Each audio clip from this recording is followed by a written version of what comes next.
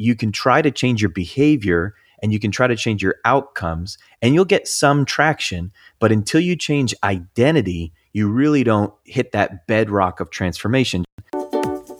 Hey, my name is Katie Bulmer. I was your typical heartbroken and hungover sorority girl who looked for love in boys, Bacardi, and did I mention boys? After the breakup that broke me, I met the only man who can truly fulfill me. His name is Jesus. Shortly after that, I met my husband, the best example I have met of Jesus on this earth. Today, I have never been more sure I am right where I'm supposed to be, on a mission to help today's young women find their life calling, stop dating dirtbags, and basically just be who I needed when I was younger. I've been called a big sis, an adopted mom, or my favorite title, a cool aunt. But however you think of me, get ready to be challenged and encouraged. This is the Truth for Your 20s podcast. Hello, my name is Katie, and this is the Truth for Your 20s podcast. Today, we are talking with my new friend, Justin. And Justin has such a great resume. I know I'm going to leave something out if I try and do it. So, Justin, if you don't mind just introducing yourself and a little bit about what you're up to these days. Yeah, thanks for having me. It's an honor to be on the podcast. Grateful to be with you for a little while. Like Katie said, my name's Justin, and I'm a pastor of a church in the Northeast in New Haven, Connecticut. And we love it here in New England, and seeing a whole lot of people meet Jesus and a whole lot of change happen. And so we have 9 campuses right now across Connecticut and Massachusetts. And having the time of my life. Love my wife of 17 years and 4 kids and my dog. And so that's the quick little glimpse of my life. The quick rundown. I love it. Yeah. And I've been married 17 years as well. So cheers to that. That's exciting. Cool. That is. We only have 2 kids though. So you have your hands full. But I love how you kind of help people grow in a lot of ways, but specifically spiritual. And a lot of times I do online mentoring, and I talk to a lot of girls who maybe grew up with some faith or knew something about a death on a cross or a Noah's Ark, or, just kind of the basics. Right. And they don't know how that applies to them or how they grow. And so I'd love to you just kind of talk to the girl who might be interested in, how do I start growing my faith? Like, what does that even look like? Oh, absolutely. I think many, many, many years ago, famous preacher Augustine, said that our hearts are restless and they can't find rest until they find it in God. And I've found that to be true with hundreds of people that I've talked to, interacted with through the years, that there is something inside of all of us that is just restless. There's something inside of us that longs for the transcendent. We want something more than a nice life and a beautiful marriage and a good job. We want to touch the eternal. And it's because God made us that way. Ecclesiastes in the Bible tells us that God put eternity in our hearts. And so there's something inside all of us that's trying to reach beyond the natural realm. And it's because, Katie, you and I and every human being from every culture across planet Earth was hardwired to need God. A number of people throughout the years have used that illustration of a God-sized hole, that there really is something inside of all of us that only God can fill. And so I think that's where spirituality starts, is an awareness of our need, an awareness that we do need God. And this is the introduction of what the Bible calls the gospel, which is actually news, right? Good news. And it's the news that God can be found, that he's not far off, that he's not distant, that he's not aloof, but there is in fact a God who can be known. And that's where we start to explore the person of Jesus and a God who can actually be known and we can have relationship with. That's so good. And I love what you said there, that we all have that, I've heard it said the God-shaped hole. Yeah. And I've also heard it, that we're all made to worship. And maybe you can unpack that too, because we see this everywhere if we think about it, because people are worshiping celebrities or money or Facebook likes or whatever it is. And how easy to be entangled in these temporary worshipers, idols, whatever you want to call it. But yeah, I would Totally. love for you to unpack that for a little bit. Yeah, for sure. I think that deep inside all of us, there is a sense of awareness that we're not quite sure who we are. And, our culture tries to give us handles for how we can develop an identity. Well, you can build it around your career or build it around your friendships or build it around your looks, your appearance. And so all of us are, in our various different ways, attempting to construct a stable identity.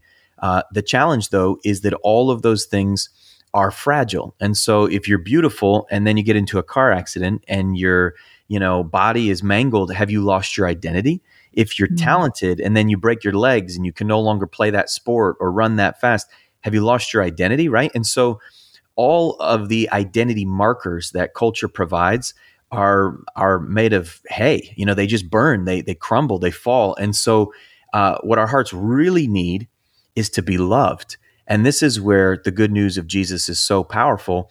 It's that it fills that void of love that our hearts are looking for in relationships, in accolades, in all the things, like you said, that we make into idols, that we try to have those things give us a sense of worth, a sense of identity. And even religion plays into this, right? So a lot of times in our religion, we'll say, hey, if you're a good person, if you do a lot of good deeds, then God will accept you. He'll love you. You'll be, you'll go to heaven. But the truth of Jesus actually contradicts the concepts of man-made religion that says, be a good person and God will accept you. And the Bible teaches that because of Jesus, God accepts you fully on the merits of Christ. And so when Jesus hung on the cross, he did it as a substitute for me. And so now I'm accepted not because of what I do for God, but because of what he's already done for me. And so the whole paradigm of my identity switches from I have to, earn a value by what I do to I'm bestowed a value, I'm given a value for free by what he's done. And so when the love of Jesus becomes the bedrock of my identity, then I can stop worshiping all the good things he's given me and instead actually enjoy them. So, my identity is not based on whether my career goes, well or not. My identity is not based on whether my marriage is perfect. My identity is based on something much deeper, which is that there is a God who loves me. And so when that becomes my foundation, every other aspect of life finds its proper place. Yes. I mentioned this recently, but that identity is huge. Huge. Because, so for example, and this is related, I promise, but if someone is trying to quit smoking and someone offers them a cigarette, they say, they've done the studies on this, and the people who say, no thanks, I'm not a smoker, versus the people who say, no thanks, I'm trying to quit. The people who say, no thanks, I'm not a smoker, they say, I don't identify as a smoker. Therefore, they have a 60% higher chance of, avoiding that temptation. Yeah. And it's just that simple language. And when we come to know who we are, like you said, we are a child of God. Like we are this person, created with purpose by a divine being.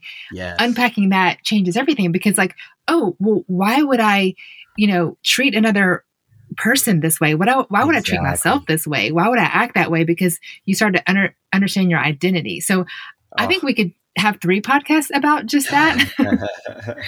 But yeah, and maybe just camp a little bit more like, what does it mean to look in the mirror and know your identity in Christ? Oh, that's so good. Yeah. I think a lot of us, we're trying to make changes in our lives, right? People are listening to this podcast because, maybe they want to get healthier, or maybe they want to create a personal growth plan, or all the different things we all try to do to improve our life.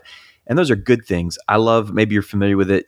James Clear has a book called Atomic Habits that I reference in my book, where he talks about this idea that you can try to change your behavior and you can try to change your outcomes and you'll get some traction. But until you change identity, you really don't hit that bedrock of transformation, just like you were saying, right? And so it's not just enough to say, I go for runs. You have to actually believe I am a runner, right? Yeah. And so the more you identify with that truth, the more naturally the behavior flows.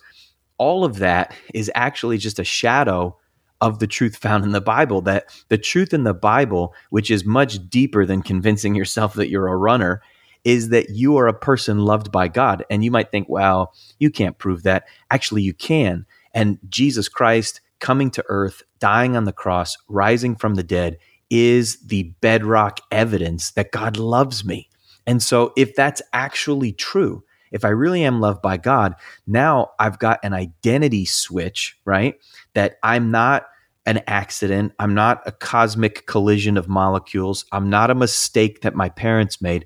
None of that is true. I am foreordained, providentially birthed by God on planet Earth as an eternal soul. And if that's true about me, if that's really true, then it doesn't really matter as much what my boss says or what Instagram says or what anybody says, because I've got this deep-rooted affection that comes straight from God.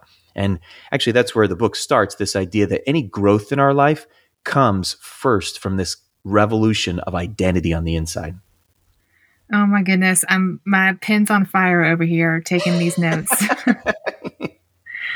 I love it. I love it so much that understanding that's who you are. And like you said, and life is going to come. You're not going to get that job. You're not going to be chosen by that cute boy or that cute girl. Right. Like stuff is going to happen. But at the end, and that's going to hurt. We're not going to take away and say, that stuff is going to hurt because that's the human experience. Yep. But getting underneath that and realizing who you are in God just makes it so much better.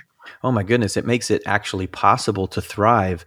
Like in the Bible, there's all these like crazy things that they say, like rejoice in the Lord always, or God gives peace that surpasses understanding. And all of it just sounds like fairy tales until you start to understand the love of God in Jesus. And as you do, you realize that those are not just like nice, silly things that the Bible says. They're actually accessible promises that you can take a hold of when you start to believe what God says about you, which is that you're a creation in His image for His purpose with glory that displays the goodness of God on the earth, and that you're unique, that God's never made anybody like you, and that He has expressed His beautiful nature through you in a way like He has in no one else. And so when that actually becomes kind of like the bedrock of my life, wow, we can really go somewhere, Yes, and amen. You mentioned this, and I don't want to pass by it, that how Jesus basically took our place on the cross. Yeah. And I know when I was 20, I may have heard that somewhere. I may have seen it on someone's t-shirt, but I didn't fully understand it. Yeah. And I just don't want to pass this opportunity because I'm sure there's someone out there listening who may have been like I was, and like what that actually means. Because I think when you understand that, then you can't help but fall in love with who this man named Jesus is that we're talking about. Totally. So, the scripture says that the great problem of the human heart is what the Bible calls sin. And sin is something that we do and something that we are. Okay. So when I lie, I sin. So that's an action, right? When I, am selfish, I sin. Those are actions. But deeper than those actions is something broken in my nature, that I don't, sin, but I'm a pretty good guy. Deep down, I actually sin because I'm a sinner. And so inside of me, there's this brokenness. And so within every person, there's a conflict, right? It's the desire to do good, this conscious awareness that you want to be a good person, and this inability to actually produce that goodness consistently. And so, we fall into two categories. We either change the rules and convince ourselves that what we do is not that bad, right? That's a really popular one. Or we run to some type of religion to try to ease the guilt and the shame that comes with our fallenness and our brokenness. And so whether we change the rules and kind of create our own thing, or we run to religion and try to make, and convince ourselves we're good enough, neither course will ever actually produce peace. And so in the midst of our brokenness, God came. He came in human form, which that alone is the craziest idea. It's either pure silliness or the most important thing that ever happened on earth. And I think every person, it's worth wrestling through. Do I actually believe that God became flesh and lived as a human? Because that's what Jesus claimed, right? Either he was crazy or it was actually true. He lived a life that was perfect. And so never once in his life did he disobey or dishonor God. And he did all of that so that he could become a substitute. Like we all remember in school, like when we had a substitute teacher, right, where they would kind of step in and take the place of the teacher and try to make the class work, even though the teacher wasn't there. In the same way, Jesus stepped in and took our place before God. So the Bible says that when he died on the cross, in God's eyes, it was as if I died. It was as if I paid for my sin. So the sacrifice of Jesus paid for my sin on the cross. And, theologians for generations have called it the great exchange, where God gave us the righteousness of Jesus, and Jesus received the sinfulness of us. And so there was a swap that occurred on that cross, so that Jesus took all of my sin and I took his record, so that now when I trust in him, God sees me like he put on sunglasses, like through the lens of Jesus. And so now everything about how he sees me is through the righteous record of Christ. And I'm no longer judged based upon my merit. I'm now judged based upon Christ's merit. And Jesus rose from the dead so that we could know eternal life is actually ours, that we will also live forever because we've trusted in him. And so, when the Bible calls it good news, like, it is either the most ridiculously good news ever spoken, or it's an absolute and complete fallacy. And I think every person, this whole idea of like, well, I go to church once in a while and I kind of experiment, like, we don't really have that option. Like, either this thing is true or it's just absolutely ridiculous. So I think every person owes it to themselves to explore and determine, do I believe that this is true? And if it is, it gives you the very foundation for living. Yes. Lord, liar, or lunatic, right? That's what I heard. Yeah, it's great. Yeah, old C.S. Lewis. That's right. That's it. It was, I can't remember if it was him or Josh McDowell, but yeah, Lord, liar. Yeah, Josh McDowell stole it from C.S. Lewis. That's he did. That's good. So, but yeah, I love what you said. I'm not here to tell you, but I invite you to go wrestle with that, do the homework. And, right. As we just mentioned, C.S. Lewis and Josh McDowell wrote a lot of books on all this. More Than Just a Carpenter is one that I read as a new believer. Yeah, because, it's great.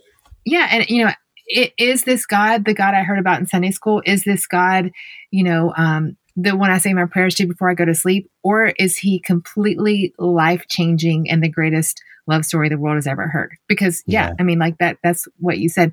And so one of the things that you talk about is kind of like what you mentioned. This is more than just a wear something clean on Sunday. Mm-hmm. And, there's more to it than that, than just this hour on Sunday morning. And, the 7 habits of exponential spiritual growth you talk about, I would just love for you to, what does that mean? As these 20 somethings are trying to figure out, this isn't my parents' faith anymore. This is mine. How do they grow in that? Where does that start? Yeah, for sure. So, in this book that just came out, Bury Your Ordinary, what I did was I just took the big question of what does it mean to be intentional about spiritual growth? And I gave it some really specific, really clear handles. And, for me, this book came out of 20 years of living, practicing, and then replicating both of my own life of my friends, life of a small community, and then the life of a church. And watching this very intentional practice just produce incredible change in people's lives. And so, I think one of the questions you have to ask before you even dive into the habits that I outline in the book is, what is my life really all about? Like, what am I shooting at? And if my ultimate goal is to be, the CEO of a company, well, then this book is not going to be very helpful.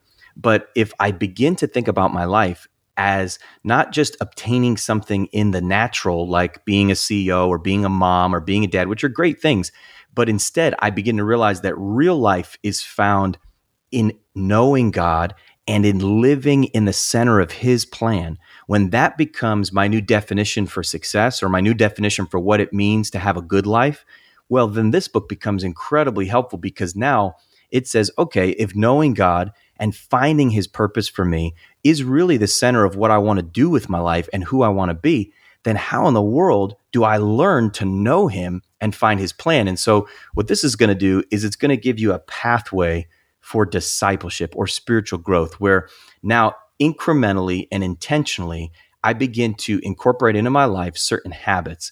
And like anything in life, habits have the power to really shape my future, right? That when I do something consistently, it changes me in ways that are unexpected. And so spiritual growth, in the book, I talk about this idea that spiritual growth ultimately is not knowing Bible verses, or like you said, going to church on Sunday, which knowing Bible verses and going to church is great. But spiritual growth is actually learning to love. It's learning to love God more, and it's learning to love others more. That's what it means to be mature. So if learning to love is the essence of spiritual growth, then how in the world do you intentionally grow in love? Well, what I've discovered through practice and, of course, with the scriptures as the guide, I've found that these intentional, specific habits stretch my heart to grow in love. And then when I grow in love, I actually grow in God. And that's why, the book, I call it Practical Habits for a Heart Fully Alive, because I think a lot of people, we're only living half alive. We're only living a quarter alive. And there's whole parts of us that are just dead because we haven't really learned to love in a bigger way. If you like this podcast, you will love my online mentoring, and I have 3 options for you. You can, 1, book a call with me. I made it super easy. You can grab my calendar, find a time that works for you. Boom, it shows up on my calendar. We get a call together. It's super fun. I love meeting girls from all over to help walk them through dating or finding your faith or finding your voice or whatever it might be. Option 2, I have a pre-recorded little mini course called Make a Dating Plan. We talk about just dating with intention, walking into dating with a healthy best foot forward. And option number 3, I have a more in-depth pre-recorded class called From Heartbreak to Happily Ever After. It has 4 different modules walking through how to get over a heartbreak, how to heal, how to walk into dating with intention. We have a shame-free discussion on sex and what matters to you. And then 17 things I've learned in 17 years of marriage. I've got some great feedback on this course, and I would love to share that with you as well. So check all the details at my link in profile on Instagram or my website. That's katiebulmer.life. Need a speaker for your sorority or women's event? It is not too late to reach out to me, and we can put that on the calendar. You can find all the details at katiebulmer.life. That is so good. Yeah. And I think that that's so true. We numb, whether that's totally what, we have to caffeine to stay awake, and then some help to go to sleep, and, something to scroll to keep our brain from functioning, or to think too much. We just want mindless activities, and that's normal. That is just normal right now. And that's not how we're made to thrive. And I love that you're unpacking that. So Burn Your Ordinary. What a beautiful title. I love it. Okay. So one thing I want you to talk about is the foundational habit to start your day. You talk about that, and I want to hear about it. Yeah, for sure. So for everybody listening, I wonder, what's the first thing you do when you get up in the morning? I think it's like 80% of people, the first thing we do is we check our phone, right? And so, maybe you shut your alarm off, or you scroll Instagram, or you check Facebook, or you check your email, you check your text messages, et cetera, et cetera, et cetera. So what are we doing? Like, the first thing we're doing is we're just filling our minds with other people's agendas, right? Other people's plans, other people's problems. And listen, we care about those people. That's wonderful. But whatever you do first in your day really does set the trajectory for your whole day, And so there is, and, I've heard it taught many times as this idea of the law of the first. And I found it to be very true in my own life, that whatever I focus on first, it sets a course for everything that follows. Okay. And so, wrestling with, okay, what am I going to do first thing in the day? So some of us, we eat breakfast first thing. Some of us, we go and exercise. You take a dog for the walk. You get the kid up from bed. Whatever your situation, maybe you study right away if you're fighting to pass this exam. Whatever you do first, it shapes the rest of your day, right? And so one of the things I wrestle with in the book is, if real success in life and real joy in life is found in knowing God, then what if we gave the very first part of our day to Him? Now, if anybody's grown up in the church and they kind of have been a Christian for any length of time, they've probably heard someone teach on devotions or having a quiet time or whatever they've called it in your circle of Christianity. But this idea of spending time alone in prayer, that's a wonderful thing. It's interesting. The more I talk to individuals about this, the more I find that it's one of the great myths of Christianity, that a lot of people talk about having daily time with God or starting your day with prayer.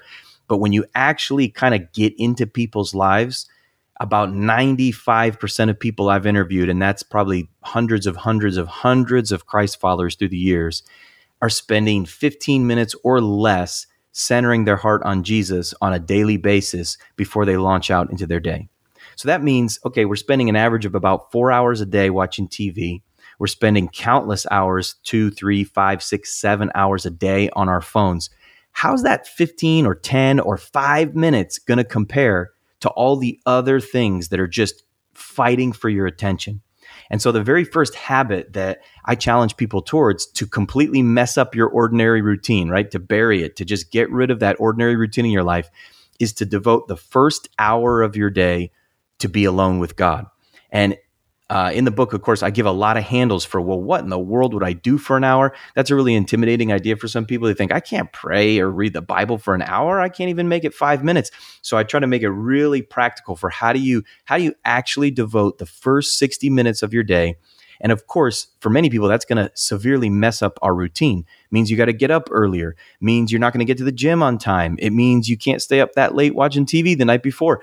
It's really going to, mess up all kinds of things about our routines. And so this first habit of 60 minutes alone with God at the beginning of the day is honestly one of the most revolutionary habits that anyone could consider. And I would just challenge anybody listening today that if you'd even think about that, try it for 30 days. Just 30 days, you take the first 60 minutes of your day and spend it alone with God and watch what happens. And of course, the next question is usually, what in the world do I do for 60 minutes? And that's some of the stuff that I unpack in the book to help people really begin to practice that habit in a practical and helpful way. Wow. Okay. So 60 minutes alone with God, the beginning of the day for 30 days. That's a challenge you can get your handles around. Absolutely. Yeah. And I think, I've done this at this point now with hundreds of people. And, it's funny because, of course, like the first few days, it's like, man, I tapped out after 10 minutes. I couldn't even focus. I just picked up my phone. I couldn't resist, like I had to check my Instagram. I slept through it and all this. And there's no shame. The idea behind these habits is not to do these things and God will really like you. Like, no, that's a misunderstanding of what we already talked about, which is the gospel, which is God loves you. He's already proven that. You don't have to earn his love. This is about your own heart growing in love. And so when we have these 60 minutes, it's the time that God actually starts to reshape our hearts. And that brings, greater joy. Oh, you're challenging me, brother. And I like it. I'm picturing Priscilla Schreier in War Room and There you go. At the beginning, she's like eating chips and in La La Land. And then she got serious about it and it was amazing. I'm telling you, it's hard. It's hard. I remember when I first started, I was like 15 minutes was my max. I had like severe ADHD. I just couldn't focus. I couldn't stay on anything. And then I eventually built up to 30 minutes. And then I built up to an hour. And then I built up to 2 hours. And I realized that just like any muscle, the discipline of being alone is something that most human beings have neglected their entire lives. And so we don't know how to be at home with ourselves. And this is the beginning of our problems because there's so much noise and clamor. We never really learn to center. And because we don't ever learn to center, and the American Christian answer is like, oh, give God 5 minutes, our daily bread, read a little bit. And listen, God bless every attempt for people to pursue God. I'm for anything. But I think that oftentimes we're just not willing to rearrange our lives for the sake of really knowing God. And I think until we do, we're only robbing ourselves. Yes. I was talking to a girl just the other day and she was essentially asking, it was rule-based questions like, well, if I do this, is this enough? And blah, blah. And I'm like, I think, you're asking the wrong questions. Mo Isom, she always says something I really like, and that's, it's not about behavior modification. It's about heart transformation. There you go. And again, that's not like, so God can be like, looking down, oh, good job, little Johnny, check, check, check. No, it's, he already loves you. It's like, as a parent, and I'm sure you feel the same way, we're not sitting here like, oh, good job, I love you more because you did your chores. Like, no, they're already, we cannot possibly love them more. If they never did anything, quote, right, we cannot possibly love them more, but we want so much for them. We want them to grow, we want them to mature, and want what's best for them. And in that, this is how we grow with this discipline. So, well, I think, it gets back down to like the very center of the whole Bible and the truth of the Bible.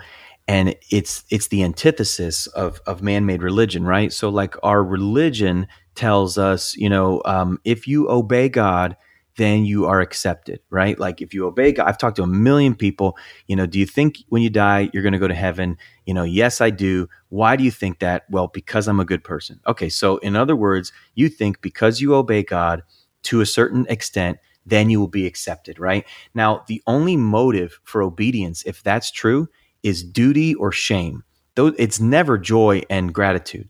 But if God's already accepted you in Christ, if he's already forgiven you of every future, past, and present sin because of the blood of Jesus, if that's really true, then out of acceptance comes an actual longing for obedience. And so now my obedience doesn't flow out of guilt, shame, or duty. It flows out of gratitude, joy, and love because I realize that God is life and I want to be more like him. And so this is kind of the secret of learning to do any of these disciplines, is that behind it, there has to be grace, not law. And grace drives us to actually desire God more. Yes. And something you said that I wrote down, I need to show you my notes when we're done with this. I have a full page of notes. But that I wrote down was really powerful, and that's mess up your routine. And I really like that. And I think that we all need to have our plans and our routines or whatever messed up in all the ways they need to be messed up, right? And one of the things you talk about that isn't talked about enough is a Sabbath. And, we've already rocked some people's worlds by encouraging them to spend an hour, starting their day with God. So while we're messing up everyone's routine, I would love to talk about the Sabbath. This is something, like I said, even in Christian circles that is neglected or not talked about. Tell me what you know about the Sabbath. Yeah. So I've actually become convinced that the Sabbath is the one of the 10 commandments that for whatever reasons Christians have just, removed and turned into a suggestion, right? So you can ask followers of Jesus in America, do you think it's right to murder? No. Lie? No. Steal? No. Dishonor your parents? No. Take God's name in vain? No. Okay, do you practice a 24-hour Sabbath where you do not work for that chunk of time every single week, 1 out of 7 days? And, radio silence, right? Yeah. Like it's just, no one even takes it seriously anymore, which is a direct disobedience to the command of God in the Big Ten. I mean, in the 10 commandments, right? Honor the Sabbath. And so I think we've fundamentally misunderstood how God made people. So like, I just bought a power washer, right? And, I used to, in my earlier days, just pull it out, put all the pieces together and fire away, and I didn't even think that, there's this instruction guide. Maybe I should read it, but I'm getting a little older. I'm out of my 20s now. And I'm actually learning like, hey, 5 minutes with that instruction guide could save me $150, breaking this thing. And so I took time and I read it and I learned how to use a power washer with this particular style and how it was set up. And then I went out and I used it and it worked perfectly. So often we don't realize that God has wired humanity in such a way that we need consistent pause. We need to stop. And so now we've built a world that doesn't stop, right? The news cycle doesn't stop. The phone doesn't stop. The expectations don't stop. And we're so afraid that if I stop, I'm going to fall behind. I'm going to miss out. And so the Sabbath is our declaration against this deceptive world that tells us you always have to go. And so what does it look like? It looks like, for me, it's Friday night because I'm a preacher, so Sunday's a crazy day for me. Friday night at about 5 p.m., my wife and I light a candle, and from 5 p.m. on Friday to 5 p.m. on Saturday, we just slow down. We don't take ministry calls. We don't answer our phone. We don't respond to text messages. We don't do work. We try our best not to do our shopping, grocery shopping, laundry on that day.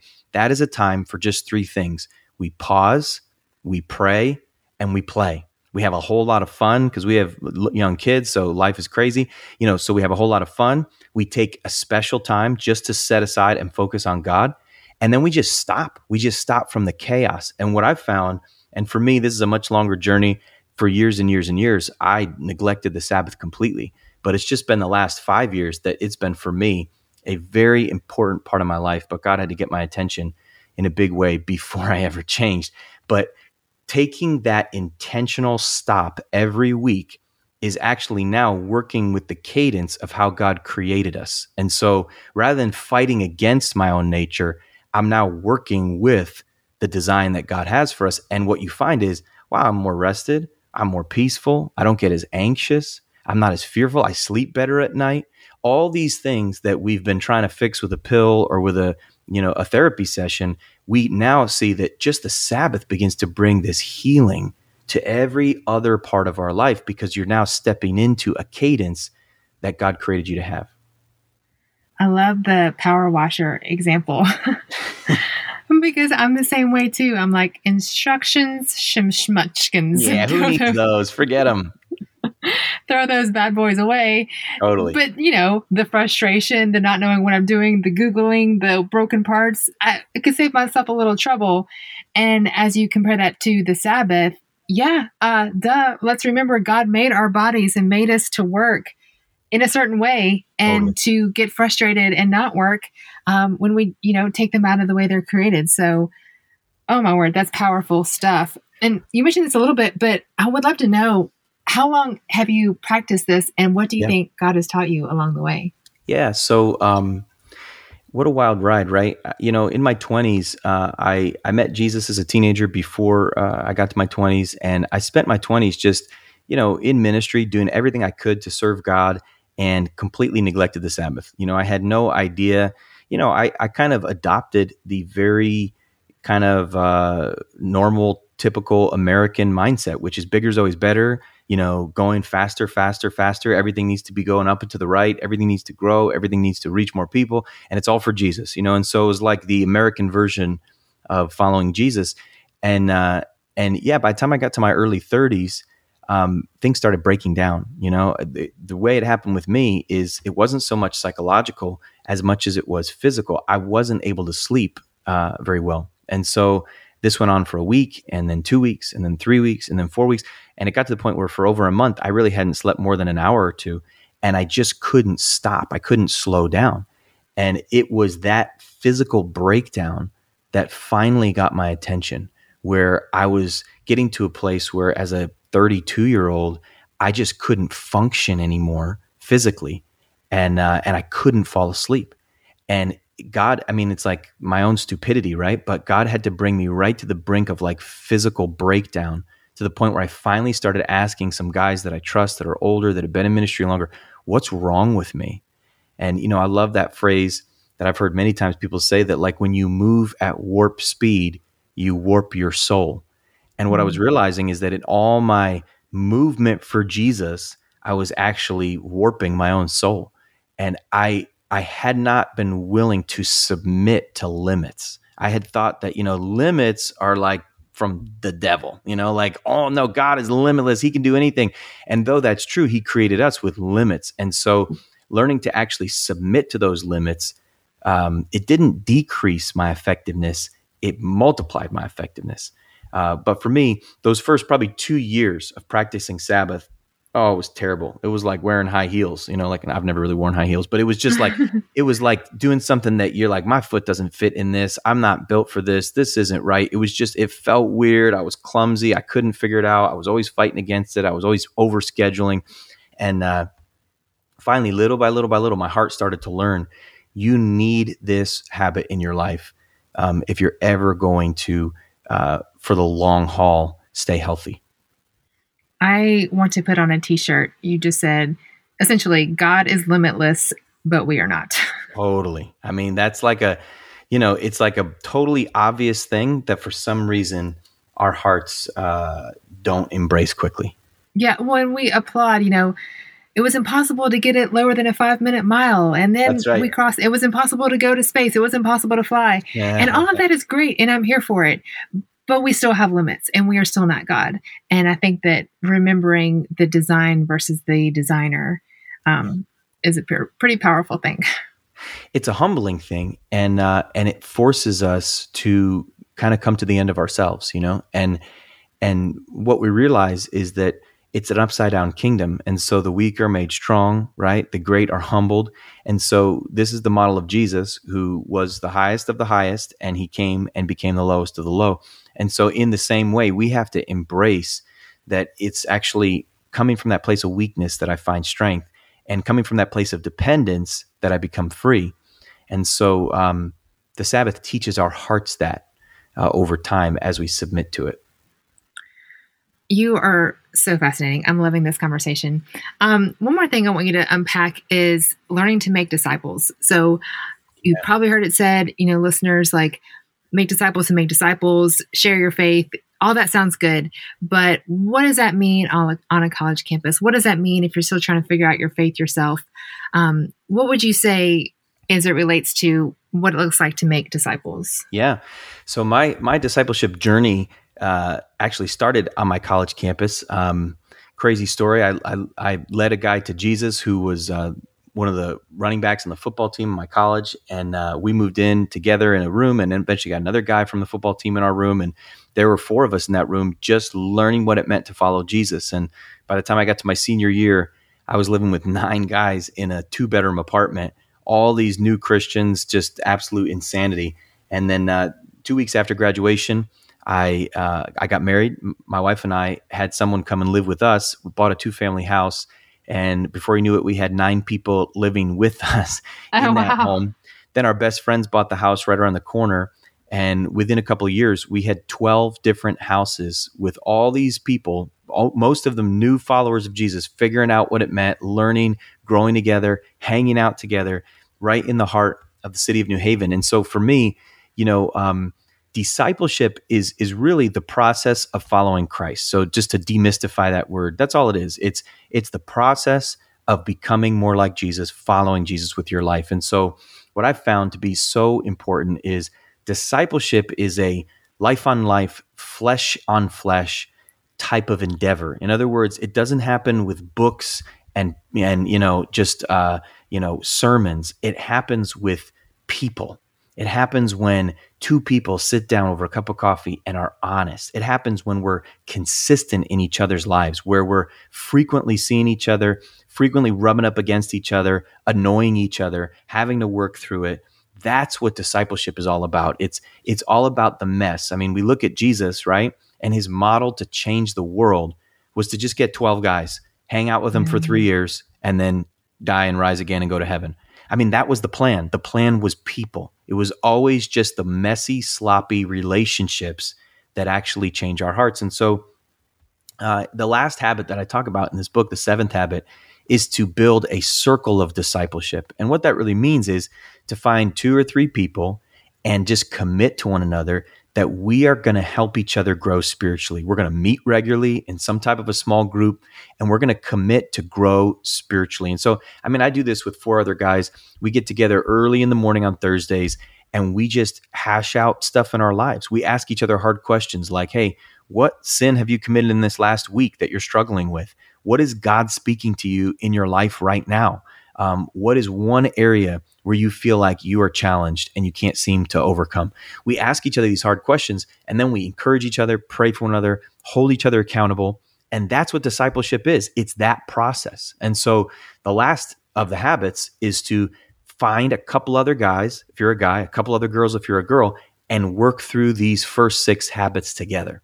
And as you do that, what you'll find is the growth multiplies way faster than when you do it on your own. Yes. And I think that that's so powerful too. Like you said, you're a pastor, you're doing incredible things for the kingdom, but you are also growing, as we all are. And I think that a lot of people say, oh, I can't talk about my faith, I can't lead others because I don't have all of Leviticus memorized or something ridiculous like that. Like, all you need to know is your story and a desire to grow. And I think that qualifies you.